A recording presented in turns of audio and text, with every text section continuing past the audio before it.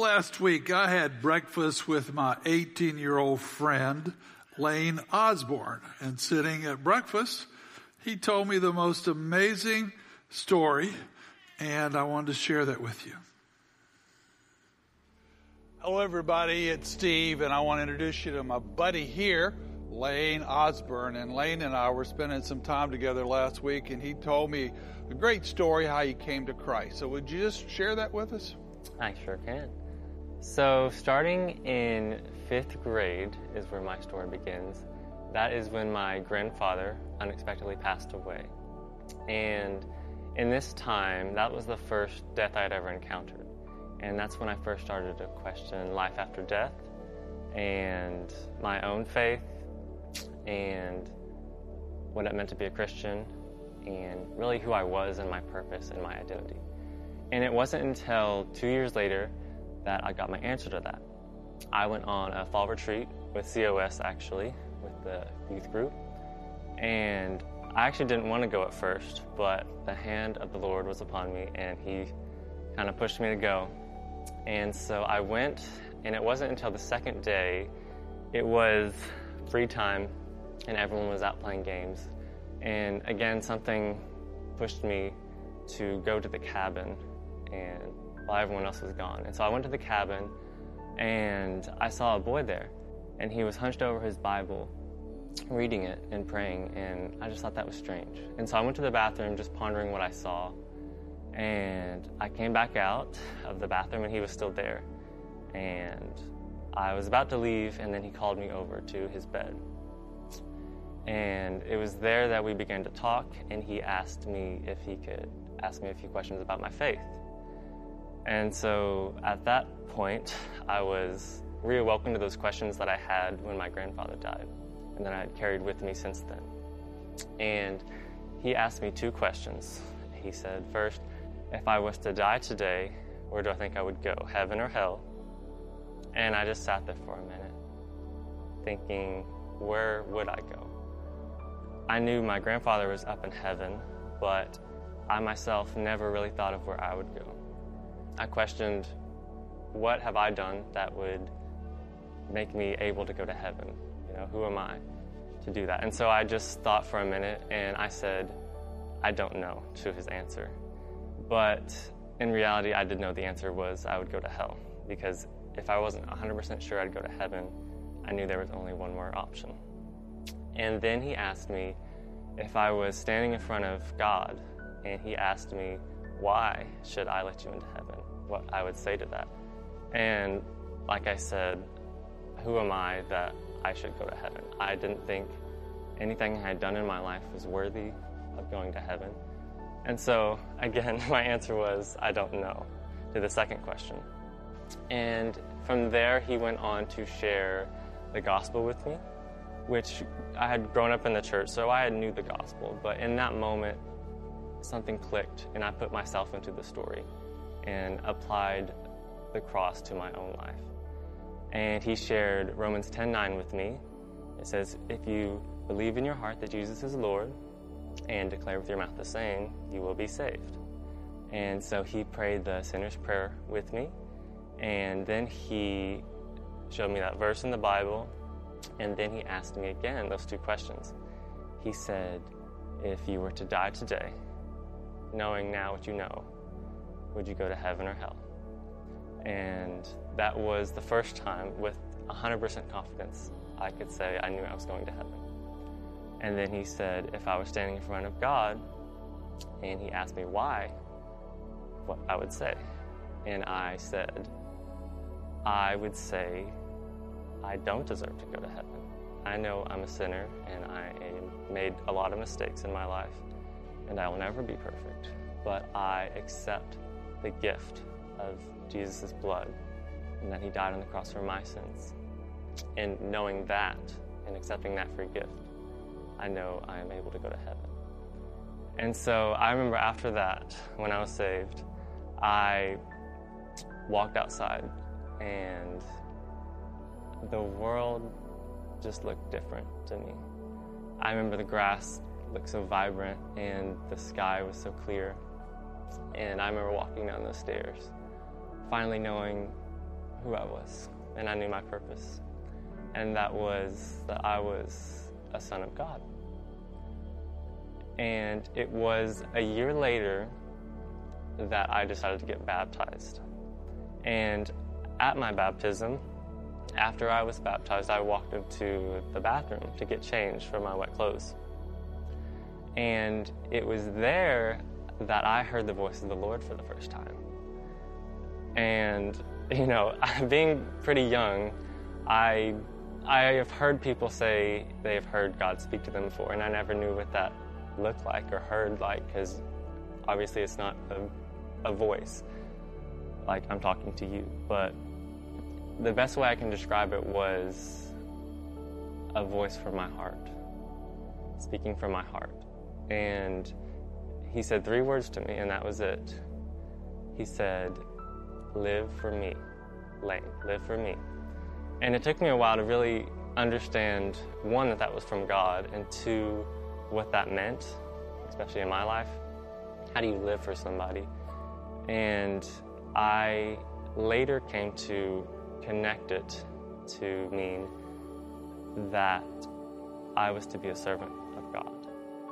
So now, not only am I a son of God, but out of the gratitude of my heart, I am dedicating my life to God to serve Him. Wow, that's incredible. Who was that young man that shared the gospel with you? That young man was Joshua Combs. Wow. Now you see why I wanted my buddy Lane to share his story. Good job.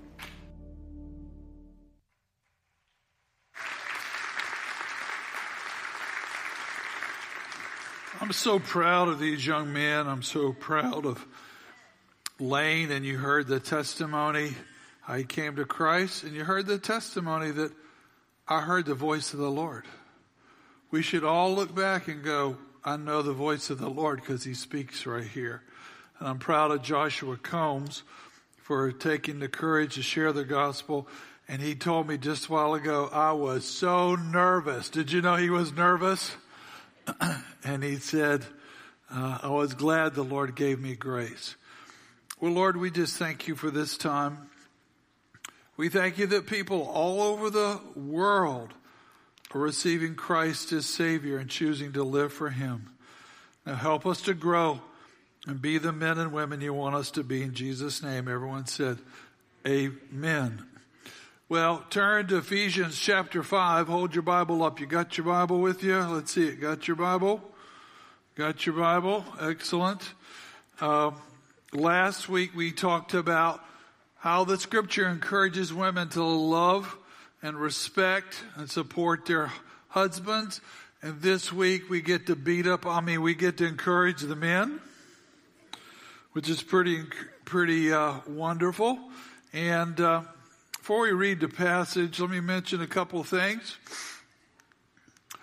One, your pastor would just be thrilled if all of us learned to get more confident in sharing the gospel. It is the gospel that changes people's lives. And only 5% of American Christians have ever led anybody to Jesus. You don't want to go through life and not lead people to Christ in college, in your neighborhood, people you went to high school with, even your own family when they get in a tough situation. So we have a wonderful opportunity we've done for decades, and that is we use something called Evangelism Explosion. We train people over 12 weeks to learn to share the gospel. We meet at 6 and get done about 9 or 9:15. There's a meal. Costs $25 for material. We would love to have you learn to do this, because until you have some way to talk systematically with people, it's kind of hard to have confidence. We start September 1st. It's open to anyone. You can register online, or we'll have tables out in the foyer the next couple of weeks. And when I had this training 40 years ago, it made me a consistent soul winner. And so I would urge you to learn to share the gospel. Now, I want to show you something. We may have some art lovers in the room. Does anybody recognize this piece? Does anybody recognize the name of the piece? It's called Salvator de Mundi. Ring any bells? Anybody? Okay. This was by Leonardo da Vinci, painted around the year 1500. And the title, Salvator de Mundi, means the Savior of the world. It is a classic. It had been missing for a long time, for centuries.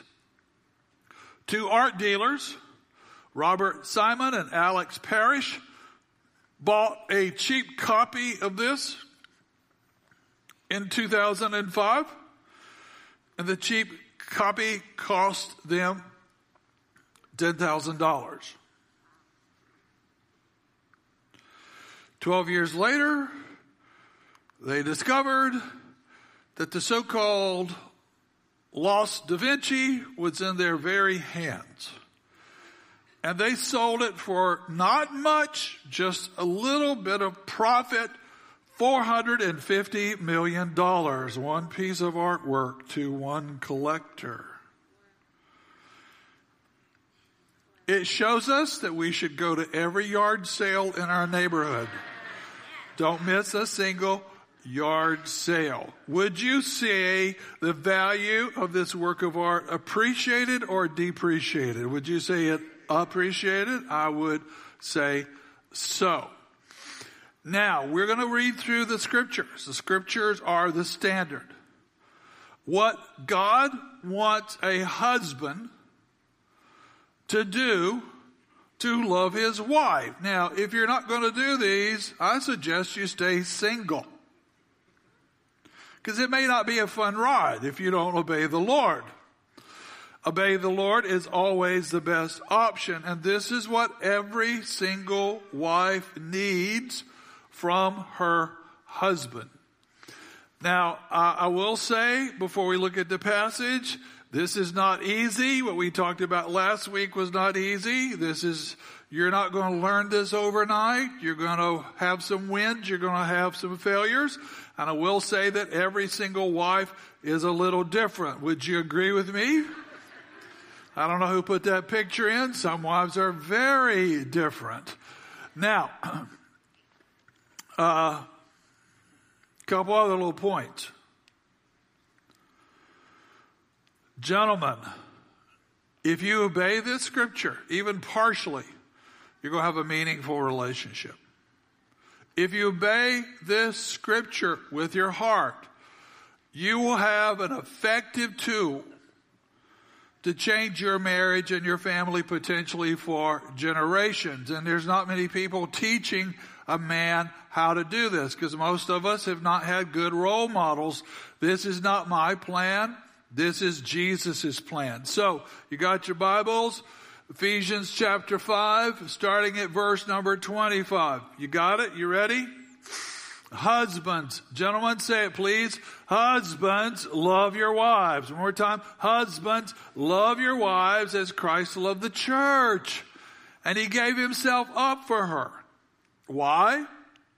That he might sanctify her, having cleansed her by the washing of water with the word.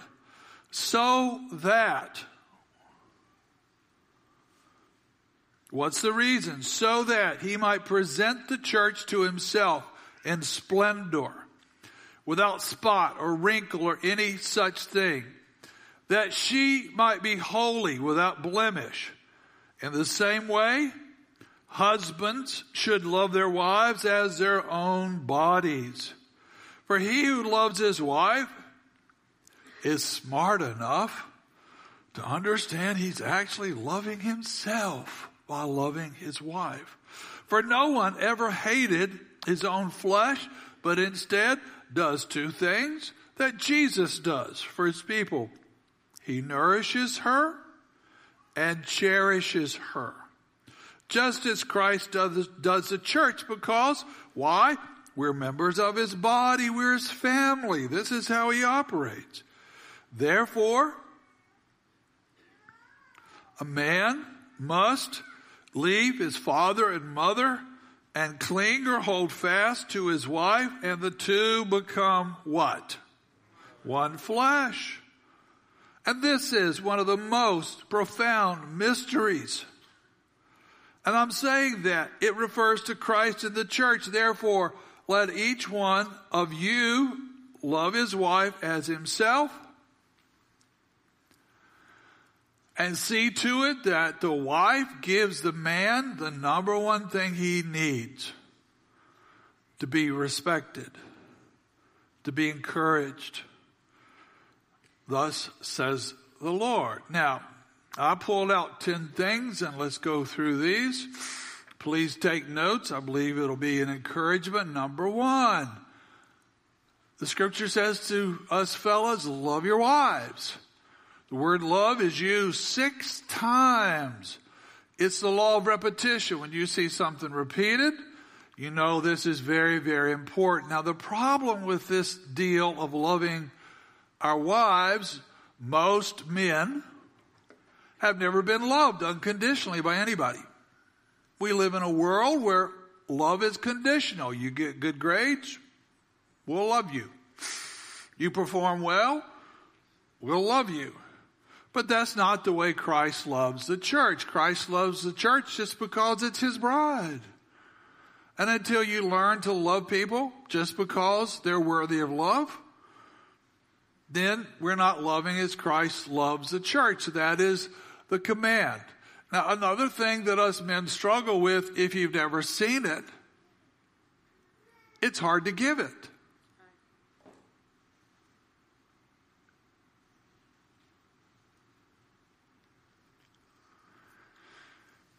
Here's the good news.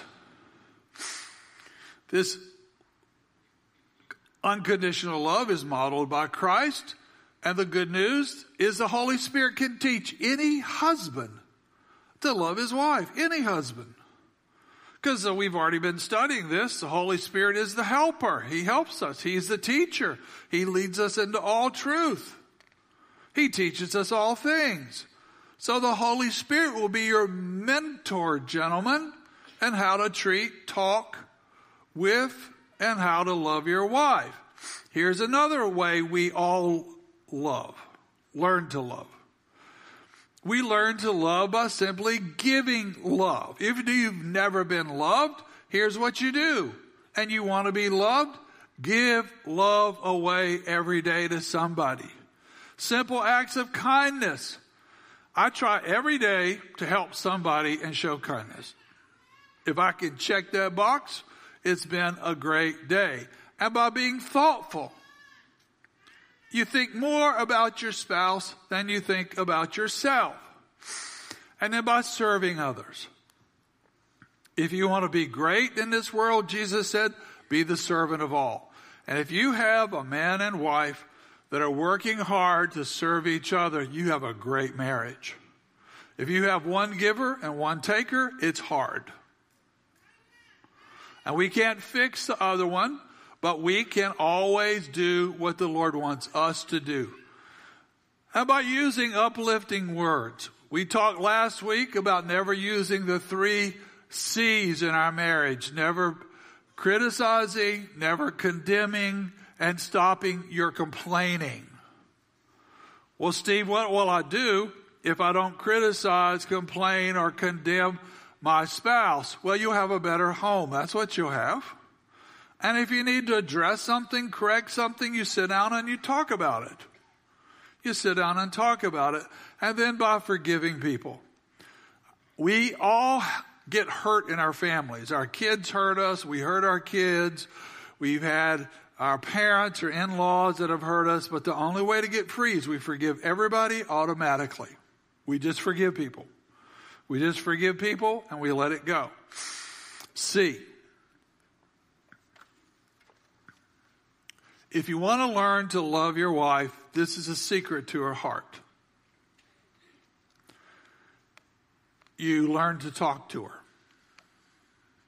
And you learn to listen to her. And being completely transparent, the first half of our marriage, I was horrible at this. I stunk at this. And frankly, I think all of us guys are pretty horrible at this. We just don't do good because we just don't think like our wives.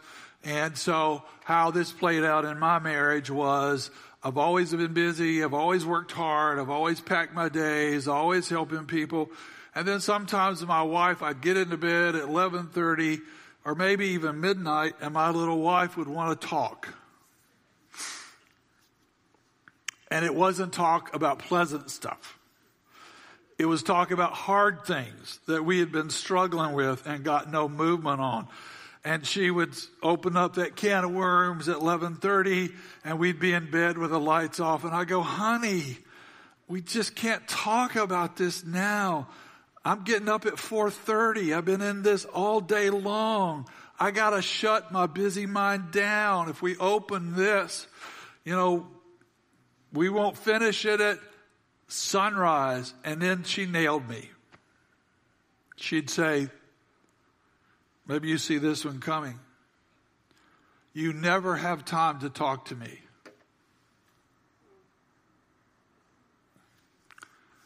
And she was right.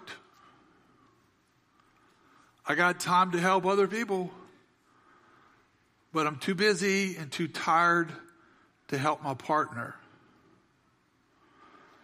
And it's taken me a long time to kind of learn to fix this. We could spend all day just talking about my weaknesses. Now, here's something else that's important, gentlemen, and we don't see this.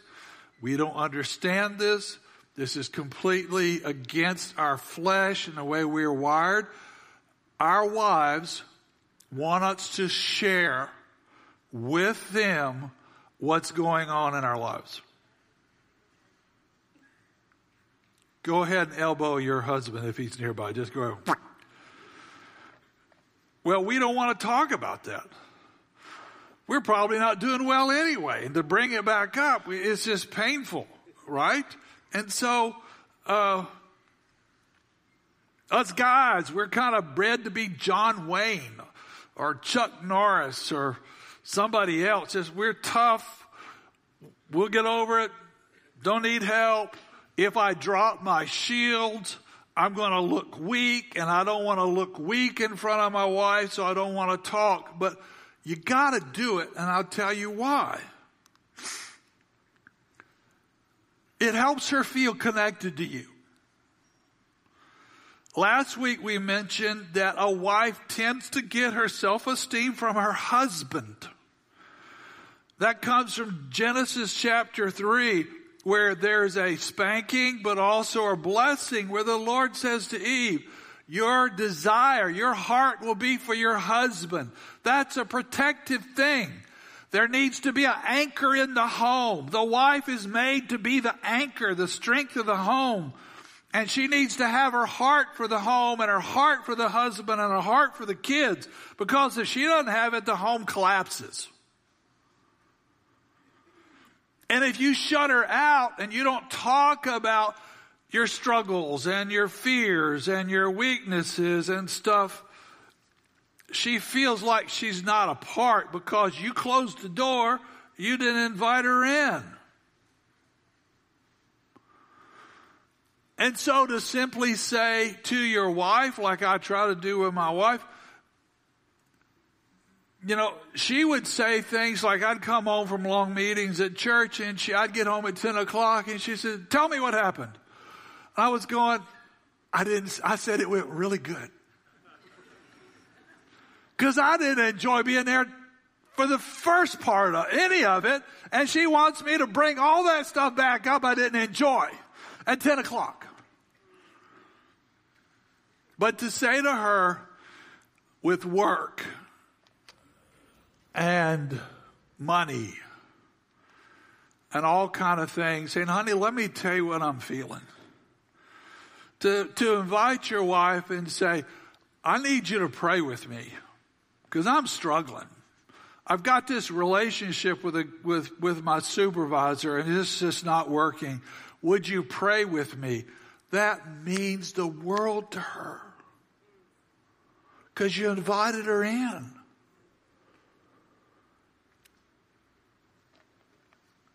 She feels connected. She feels like she's your partner. And you're not doing this solo, and you're not leaving her outside. So here's the only way I know to do it.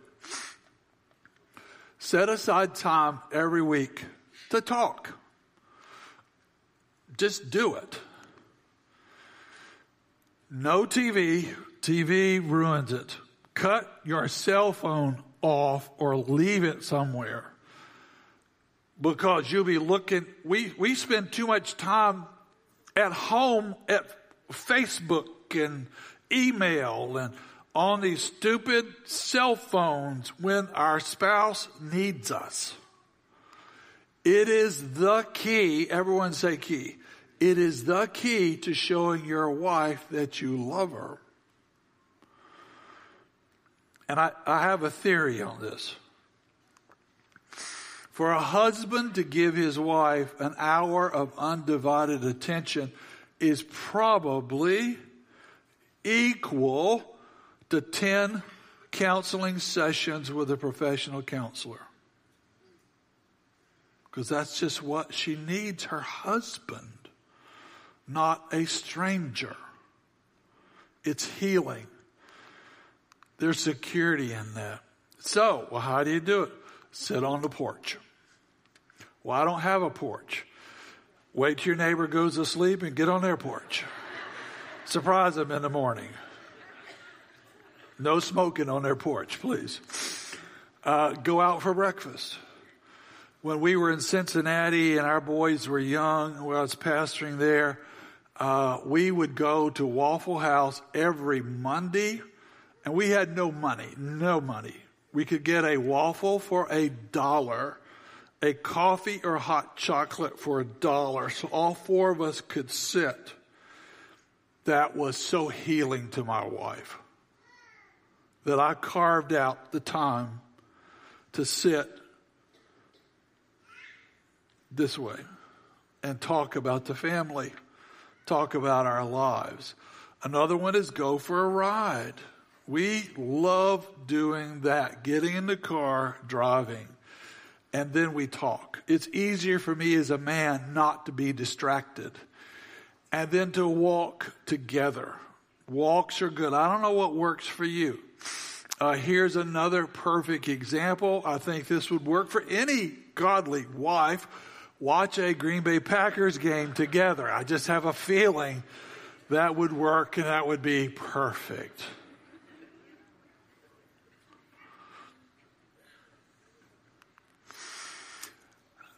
Men and women think differently. Have you noticed that?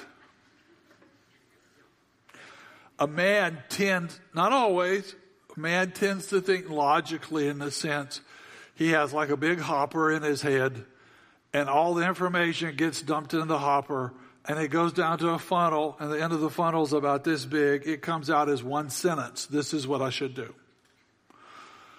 A wife has 4 hoppers. She has a logical one. She has a strong emotional one. Things in her body affected, that's a third one. But she has a link to the Lord that us men don't have. Women tend to hear the voice of the Lord a lot faster than husbands do. But they all come down, and my wife would think with those 4, and then they would all blend together, and I was completely lost about what she was talking about because we were talking about really small things like the weather, and then it went to the boys, then it went to the sinking of the Titanic, and I would just get so confused because I couldn't tell when there was a stain on the carpet and when there was something like I was about to wreck the whole world. And it would just go back and forth. Now, gentlemen, what we're talking about today and talking and listening to our wife, this is not about perfection. Get that out of your mind. It's hard for us to do that because we don't want to look bad in front of our wives. You ladies are so much more verbal than we are, and we don't want to get embarrassed. So we don't even try. It's not about perfection. I'm encouraging you just to try. Just try. Just try. Because just trying, will help her feel more connected, more bonded, and more secure than anything you can do for your partner. Gentlemen, write this down in the margins. Well, I don't know how to do it. Let me simplify it. I could be better at it myself. What do?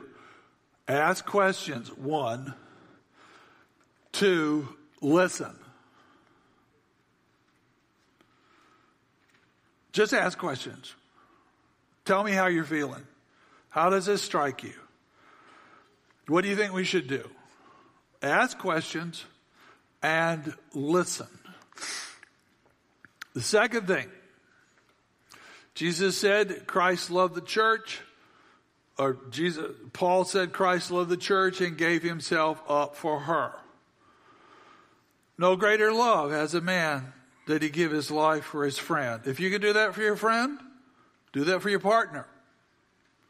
He who saves his life loses it, but he who loses his life for my sake will find it. This does not mean I'm going to offer up my life for my wife one time. I'm going to jump in front of a bus for her. Well, that's good, but that's not what we're talking about. I love this picture. It means for a husband to live redemptively with his wife, to live sacrificially every day for his wife. I love this picture too. This is giving your life up for your wife. You want to train sons to have a good marriage? This is how you do it. We do it. Point number 3. We want to sanctify her. Everyone say sanctify her. What does the word sanctify mean? It's very simple. We don't even use it in church much. We should.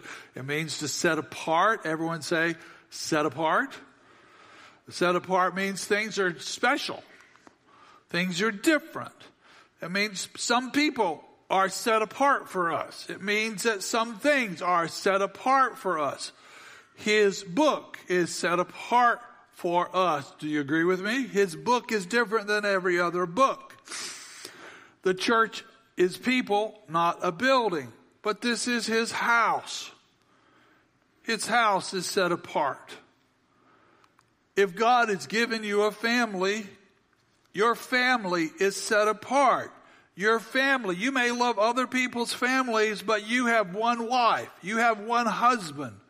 The 2 kids the Lord has given you, if he's given you kids, they are set apart. They belong to you. Another word for set apart, for sanctification, it implies holiness. And holiness is both an experience but also a journey. It means to be made stable. It means to be made solid. Growing up on a farm, we would set fence posts. And a fence post is put in the ground. If it's not done solidly, it's a waste of time. So our relationship with our wives, they should be more stable, more strong. They should be healthier in every way this year than they were last year. And I want you to see this whole passage is not about you wagging your finger, not about you preaching to your wife, not about you making demands. It's by example. It's not about confrontation. If you would do this, I wouldn't be so angry.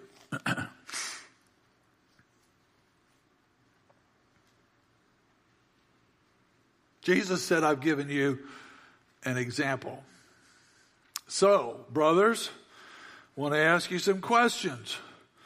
You say, well, my marriage is not doing so good, or we don't love each other like we used to, or there's a lot of frustration and tension in my home. Well, let's just start with us guys. Question is, are you reading the scriptures yourself? Another question.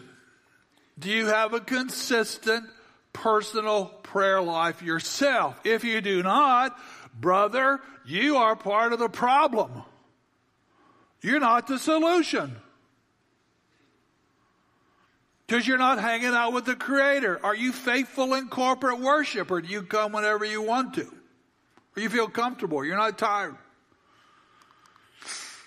Are you in a small group? Why are you asking us this, Steve? Because these things, for all of us, but especially for men, it creates strength. And you have to make time to do that. Are you serving some way? See, this is far different than just coming to church. Are you free from hidden sins? Are you trapped? And you're racked with guilt and shame, so you don't want to out yourself, so you just kind of pull back. Here's the principle. Are you ready? The better you do, the better she's going to do. So none of this is about her. All of it's about you first. You get your act together. You follow Christ. You live a disciplined life, and it will bleed over and impact her, because you will be the man that she wants to respect. Number 4 is cleanse her. Everyone say cleanse her. What do you mean cleanse her? Well, it's not rub-a-dub-dub. My wife is in a Bible tub and I'm running Genesis over the top of her forehead. Some men feel like I need to preach to her and just get the scriptures in her, make her obey the scriptures. No. It's about, again, you and your heart being clean before the Lord. And if your heart is clean before the Lord, it will reflect to her heart. It will touch her heart. It will inspire her heart. Kind of the other side of true love is lust. Lust is about selfishness. And every person in this room struggles with it in there's huge numbers of ways. But lust causes a man to pull away from his wife. Because there's shame. And there's guilt. And there's embarrassment. And when a man pulls away from his wife, a wall goes up. He's not comfortable. He doesn't want her to see who he is and how he's struggling. And so he just distanced himself. And I want to say, brothers or sisters, you got some of these struggles yourself. It's common. Get some help. There's people here that will help you. You could be free of this and never have to go back to it. And here's something else lust does. It seems to me like they go down the same tracks, parallel tracks. Lust creates anger in a man. Blessed are the pure in heart, for they will what? What will they do? They will see God. So don't trade that which is cheap and miss out what God wants to do. Now, the best washing any of us can ever have is not Tide or Clorox. The best washing is through the Holy Scriptures. So here's how this works, guys. If you feed yourself in the Scriptures consistently, you get full consistently. You start your day. I read the Scriptures, then I go to pray. Your heart will become full, and the overflow of the presence of God in your heart and your soul will cause your wife to want the same thing.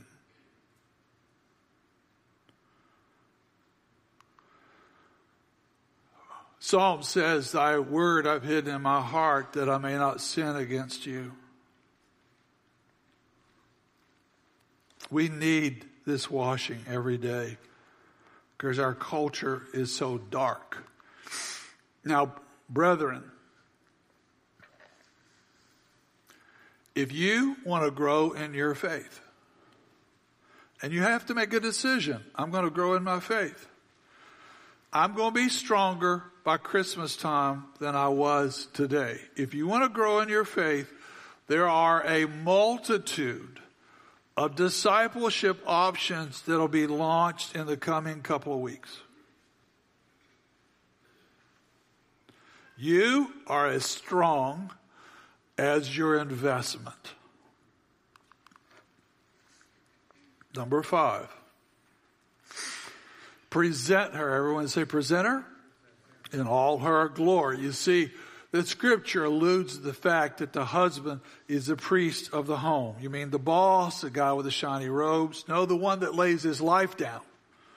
The one that's the mediator, the intercessor, the first one into the battle, the first one to say, I'm sorry, the first one to lead by example, because as priests to our households, we are responsible to the Lord for the care of our family. If our wife is not doing good, if our kids are not doing good, the wife may hear it first, but gentlemen, he's going to come to your doorstep and say, what are you going to do about this?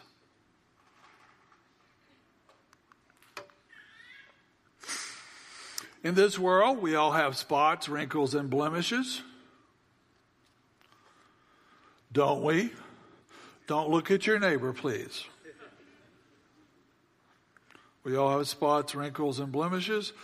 Every year, I go to a dermatologist and pay $75, and this wonderful doctor examines me and makes sure that I'm in good shape. And sometimes I'll say to her, by the way, I've got these brown spots or these little things on my face from the sun. Can you cut off or burn off all the ugly? And one time she said to me, well, actually, you don't have enough money and I don't have enough time. Well, the good thing is all these things will be gone one day. And Jesus will have a spotless church, a church without blemish. And we look forward to that day. Someone say, amen. I look forward to that day. But here's the deal. Here's where we step in as husbands. Us men, we have to realize by our own example, we can inspire our wife to grow increasingly like Jesus. If you want to be like Jesus, and your wife knows you love her, she will be inspired to the same thing. That's just the way it works. Now, I want you to write in the margin of your outline this word sanctification, and I want you to put down sanctification is a journey.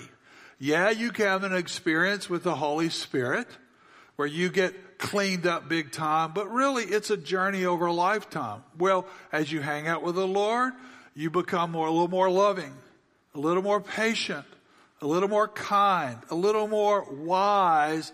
It is a journey. So this 40-year, 50-year, 60-year marriage is a journey of sanctification.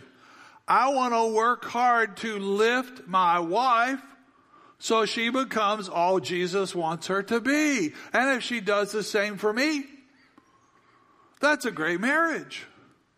And I want to say again, guys, this is not preaching to your wife or lecturing them. It's by example. You lead the way. 6, love her as a man loves himself, as a man loves his own body. Now, question, do men love themselves and do men love their bodies? Ladies, just watch your husband pass a mirror sometime. Just watch him.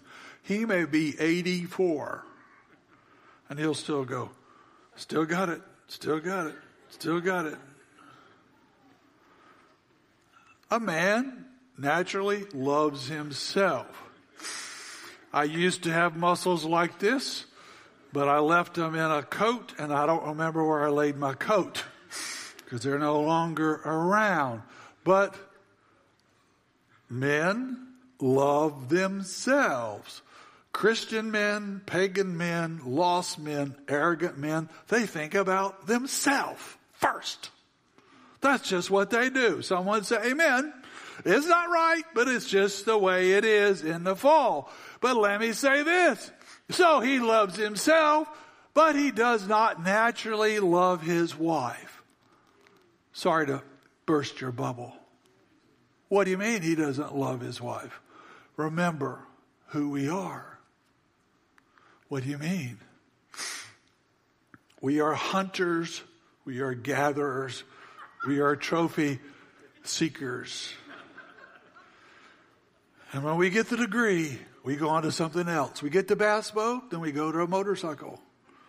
We join the gym, then we do a garden. It's always something else. It's always something else. And then we start investing in the stock market. And then we start collecting coins. And then it's collecting stamps. And then refinishing furniture. And then building this big woodworking shop in our wife's living room. She loves it. So what a typical man does, not all of them, 99.7%, they pursue that beautiful young girl until he catches her. He calls her. He talks for hours. You see, dating people in the car used to be, they were like side by side. You see him, that old farmer in his truck, there's 30 feet between them now. Until he catches her. Now you see what this gentleman is doing? Can I tell you what he's doing? He is deer hunting. Because once you catch the deer, after 6 weeks, you put the trophy on the shelf. And then it's back to work. And it's back to working out. It's back to hot rods and building cars and 1,000 other things. He turns his focus to his career. He turns his focus to taking martial arts. He turns his focus to all kind of hobbies. Well, I just bought a new gun last night, dear. Well, great. How much was it? $12,000. Was that a different gun than you bought the week before? Well, I just need to keep the gun guys in business. I love this picture here. I love this picture. This man has a gift for training deer to hold steady for photos.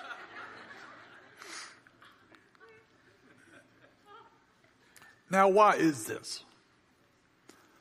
Because a man largely gets his self-esteem from outside the home, from his career, from his accomplishments. That goes back to the same passage that is a curse, but also a protective blessing. Because the Lord said to the first man, by the sweat of your brow, you will earn your living and make your bread until the day you return to the earth. Now, again, is that bad or good? Could be bad, could be good. Well, how's it good? Because the anchor of the home is the wife, because that's in her heart. But the man is told he's got to go out and provide for the family. And this is instilled in him. The Holy Spirit has to adjust it. Now, here's how the Holy Spirit adjusts it. The Holy Spirit speaks to a wise husband. Everyone say wise husband. A wise husband of the Lord says this. Here's a priority. You focus on me first the rest of your life. Focus on me, Steve. George, focus on me. Chase me. Pursue me before you chase anything else. Then pursue your wife. Not your kids. Not your career. Not your golf game. Not ESPN, me and your wife second. So the husband who's thinking outside the home, the Lord has to direct his head and his heart back to his home and the one that manages it, his wife. 7, Jesus does 2 things. Does a lot of things, but the 2 things listed here, same thing us guys have to do. One is to nourish her. Everyone say nourish her. What do you mean nourish? Well, the husband has got to put on different glasses. He's thinking about nourishing himself. And he's got to go, I've got to stop that. I have to nourish my partner first. Everyone say first. Forget me. Forget my needs. Forget my wants. I take care of the needs of my wife first.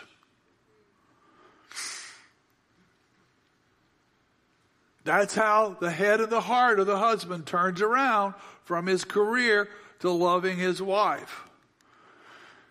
And he asks the Holy Spirit, Lord, in this season, my wife has shared the hurts and concerns and fears she's got. What does she need to thrive? How do you want me to pray? How can I come alongside and help her? Because I want my wife to be healthy, body, soul, and spirit. That's my job. I'm the priest of my family. That's what you're asking me to do. Now, this is very, very important. Some of you guys watching online today, wherever you are, I want you, all you men, to write this in the margin because this will help you. If you can figure this out, that if the wife thrives, you're going to thrive. But if she doesn't thrive, it's not good for either one of you. Number 8, second thing. You got to cherish her. Remember the painting I showed you earlier? You don't ever abuse what's valuable. You don't demean your wife.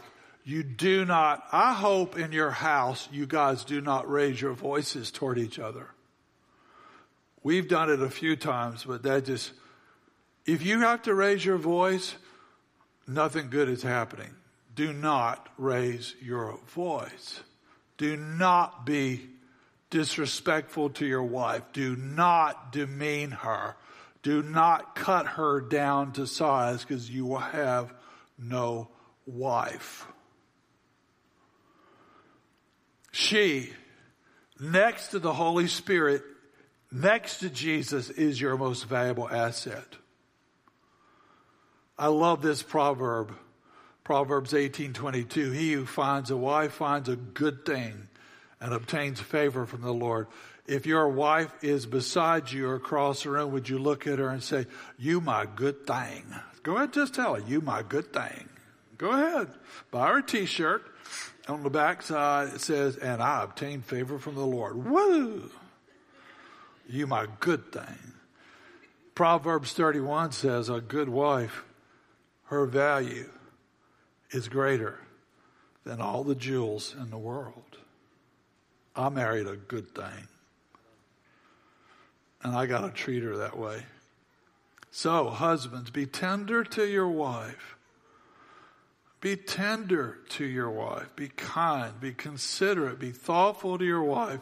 And never, ever, ever, ever, ever, can I say it again? Never, never, never be rough with her. Just because you weigh 260 and she weighs 130, you got no right to treat her rough. Don't let the big old bear come out of the cave because it ain't pretty. And probably sometime in the next week, Jesus will probably knock you out cold somewhere in a Walmart parking lot because you were a horse's blessing. Horse's something. 9. Then you got to leave. What do you mean you got to leave? What do you mean leave? Jesus said, a man must leave his father and his mother and cling to his wife. Notice there's a shift. Our culture doesn't get this. It seems like we often raise irresponsible kids that have never had to work, never had to go through difficulty, and they've never left their home, our home. Yeah, we love them. Yeah, we can still counsel them. We can help them a little bit, but there's a shift where your heart goes from the home of your parents because it was safe and your parents did everything for you. There's got to be a shift for a new identity for your new home. Amen. You can't have two homes. You can only have one home. And yeah, man, I love my kids and I love being with them. But I want them to depend on Jesus and depend on each other. I'll counsel them, I'll help them some, but they can't keep running to daddy all their life or running to mama all their life. They're 55 years of age and you're still bailing your kids out. So let them leave. Parents, let them leave. How about this picture? Emotionally. They got to be attached. I want my son to be attached to her. They got to leave physically. They can't live in my basement.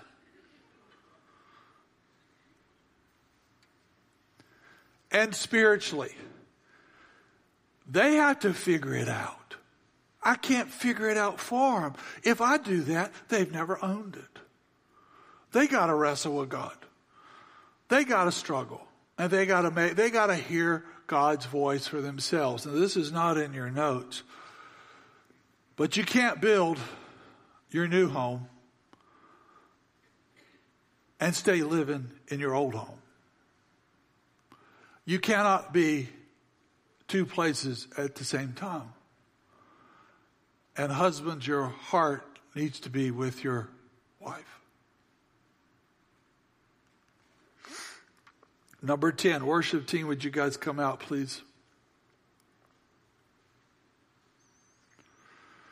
And then Jesus said, Genesis, Matthew, Luke, repeated here in Ephesians, two become one. This union is intimate, the most intimate. It is permanent. It is unbreakable. Friends, let me say this. If you have sexual relationships in high school, you're really damaging yourself. If you have sexual relationships in college, you are really hurting yourself. And I know we've all made mistakes. If you have relationships outside of your spouse, here's what happens. Every time a person has a sexual experience, it's glue designed to bond your mind, your will, your emotions, your spirit, your soul, and your body. And it's like pouring a pound of super glue in your hands and holding like this. You know, sometimes a one-night stand could be 12 hours or 3 hours or 30 minutes, and you keep trying to do this, and you just tear the flesh of your skin. Now, the Lord can heal you. I would just say, just don't go there. It's the same way with people that have attractions to the same sex. It's the same deal. You have that bond, and all of a sudden you think you're that. When the scripture says, honey, you're not that. I made you this way. You've been lied to. You've been seduced by a spirit. The two become one flesh, one team, one purpose, one focus. The focus is we're going to live for Jesus. We'll never do it perfectly, but we're going to get up the next day and do all we can to honor the Lord, because we want this bond to be deeper this year than we were last year. I want to have a closer friendship with my spouse this year than I did last year, because the bond has grown deeper. Now, fellas, I just want to say, you may say, Steve, I am so overwhelmed with all this. I want to tell you, you can do it. If you just take just one thing we talked about, just one thing, and say, this fall, I'm going to do it. And I'll make you a promise. If you just work on one thing, it will pay such dividends for you and for her and for the kids because you did it right. Now, I've written some applications at the bottom to make it simple. Well, what are they? Gentlemen, I didn't do it for 20 years, but I've done it for the last 22. Pray with your wife every day. It doesn't have to be long. It can be 30 seconds or 60 seconds. This morning, when I left at 7 o'clock, I put my arms around my wife, and we prayed for you. We prayed for each other. We prayed for our kids. And we invited the Lord in to what he wanted to do. That'll mean more to her. And guys, you have to initiate it. She shouldn't initiate it. You have to say, honey, let's pray. And put your arm around her. And just call out to the Lord.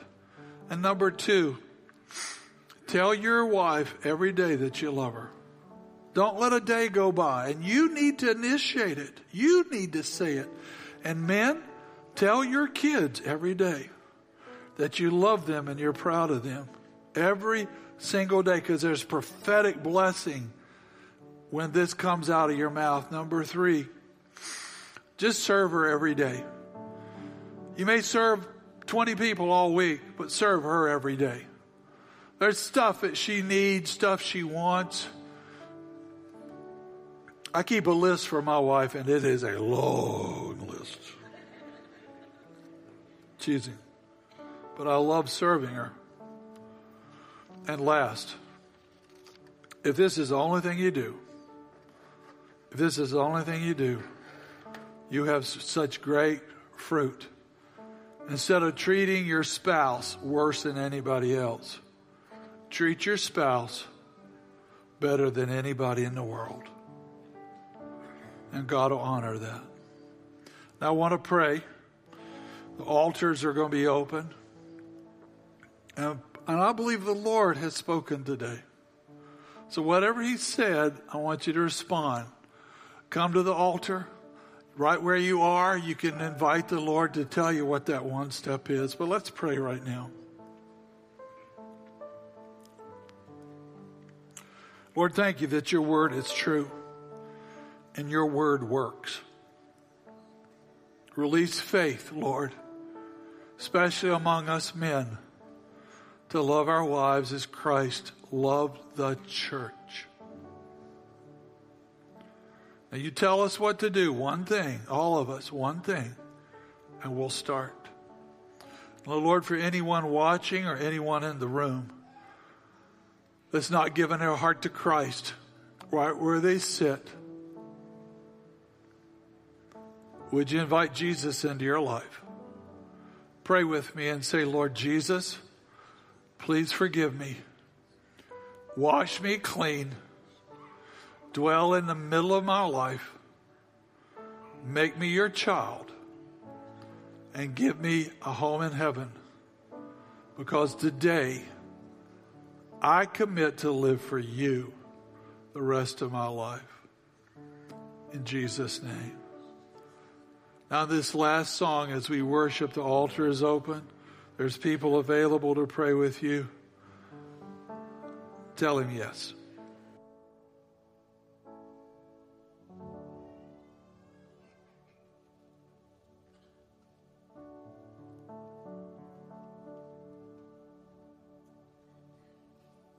Would you all stand as we worship to this last song?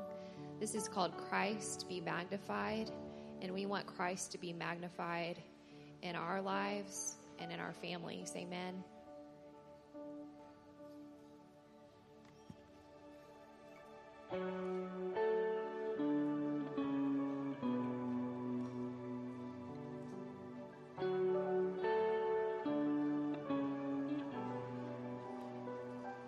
Were creation suddenly articulate with 1,000 tongues to lift one cry.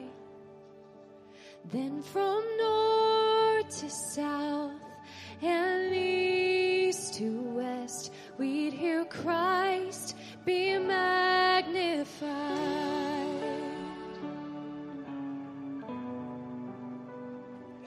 Were the whole earth echoing his eminence,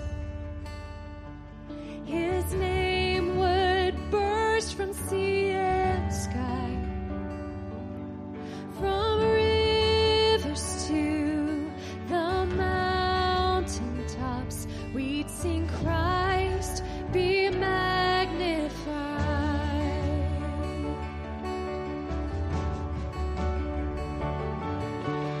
Oh, Christ be magnified. Let his praise arise. Christ be magnified in me. Oh, Christ be magnified from the altar of my life. Christ be magnified in me.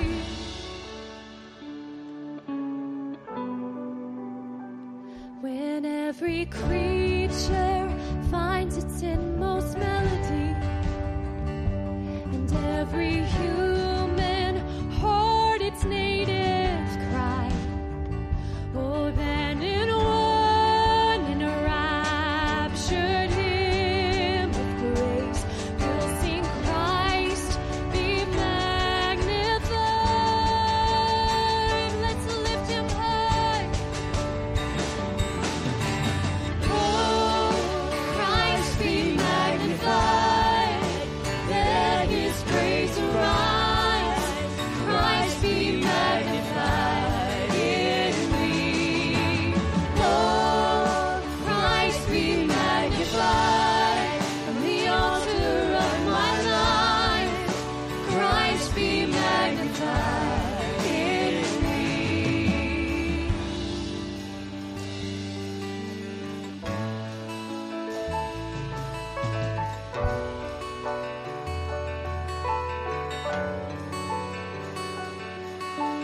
I won't bow to idols. I'll stand strong and worship you. If it puts me in the fire, I'll rejoice 'cause you're there too. I won't be formed by feelings. I'll hold fast to what is true. If the cross brings transformation, I'll be crucified with you. 'Cause death is just a doorway into resurrection life.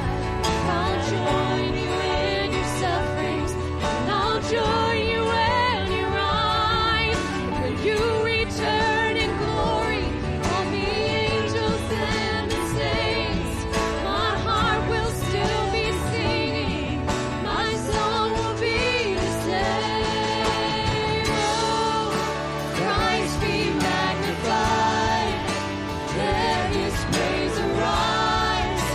Christ be magnified in me. Oh, Christ be magnified from the altar of my life. Christ be magnified in me. Oh, Christ be magnified. Let his praise arise. Christ be magnified in me. Oh, Christ be magnified from the altar of my life. Christ be magnified in me.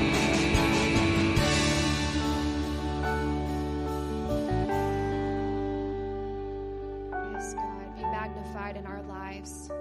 Be magnified, Lord, in our marriages.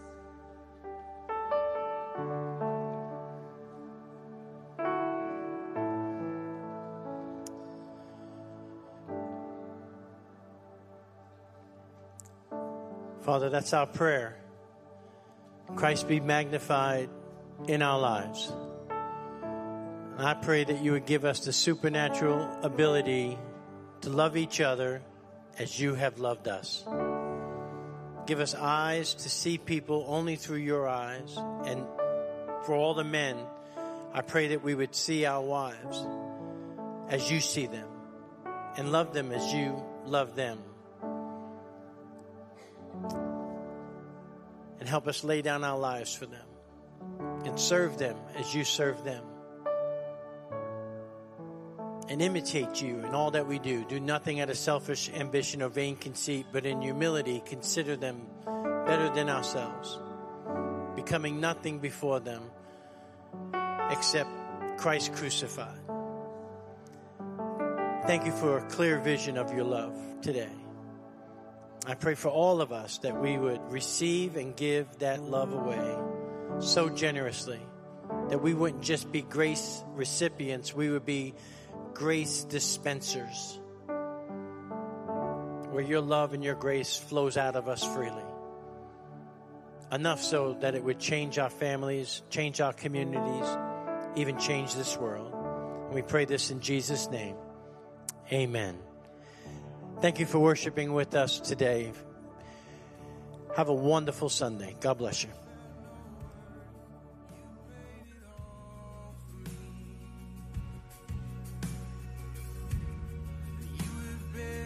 Joining us online at Church of the Savior today. We hope you were encouraged to pursue God and grow in your walk with Jesus. If you made a decision to follow Jesus for the first time today, please reach out to us. We would love to help you take your next step. Please visit our website for information on upcoming events and how you can connect with the COS family. There's also a prayer request form where you can let us know how we can pray for you. Thanks again for tuning in, and hope to see you next week.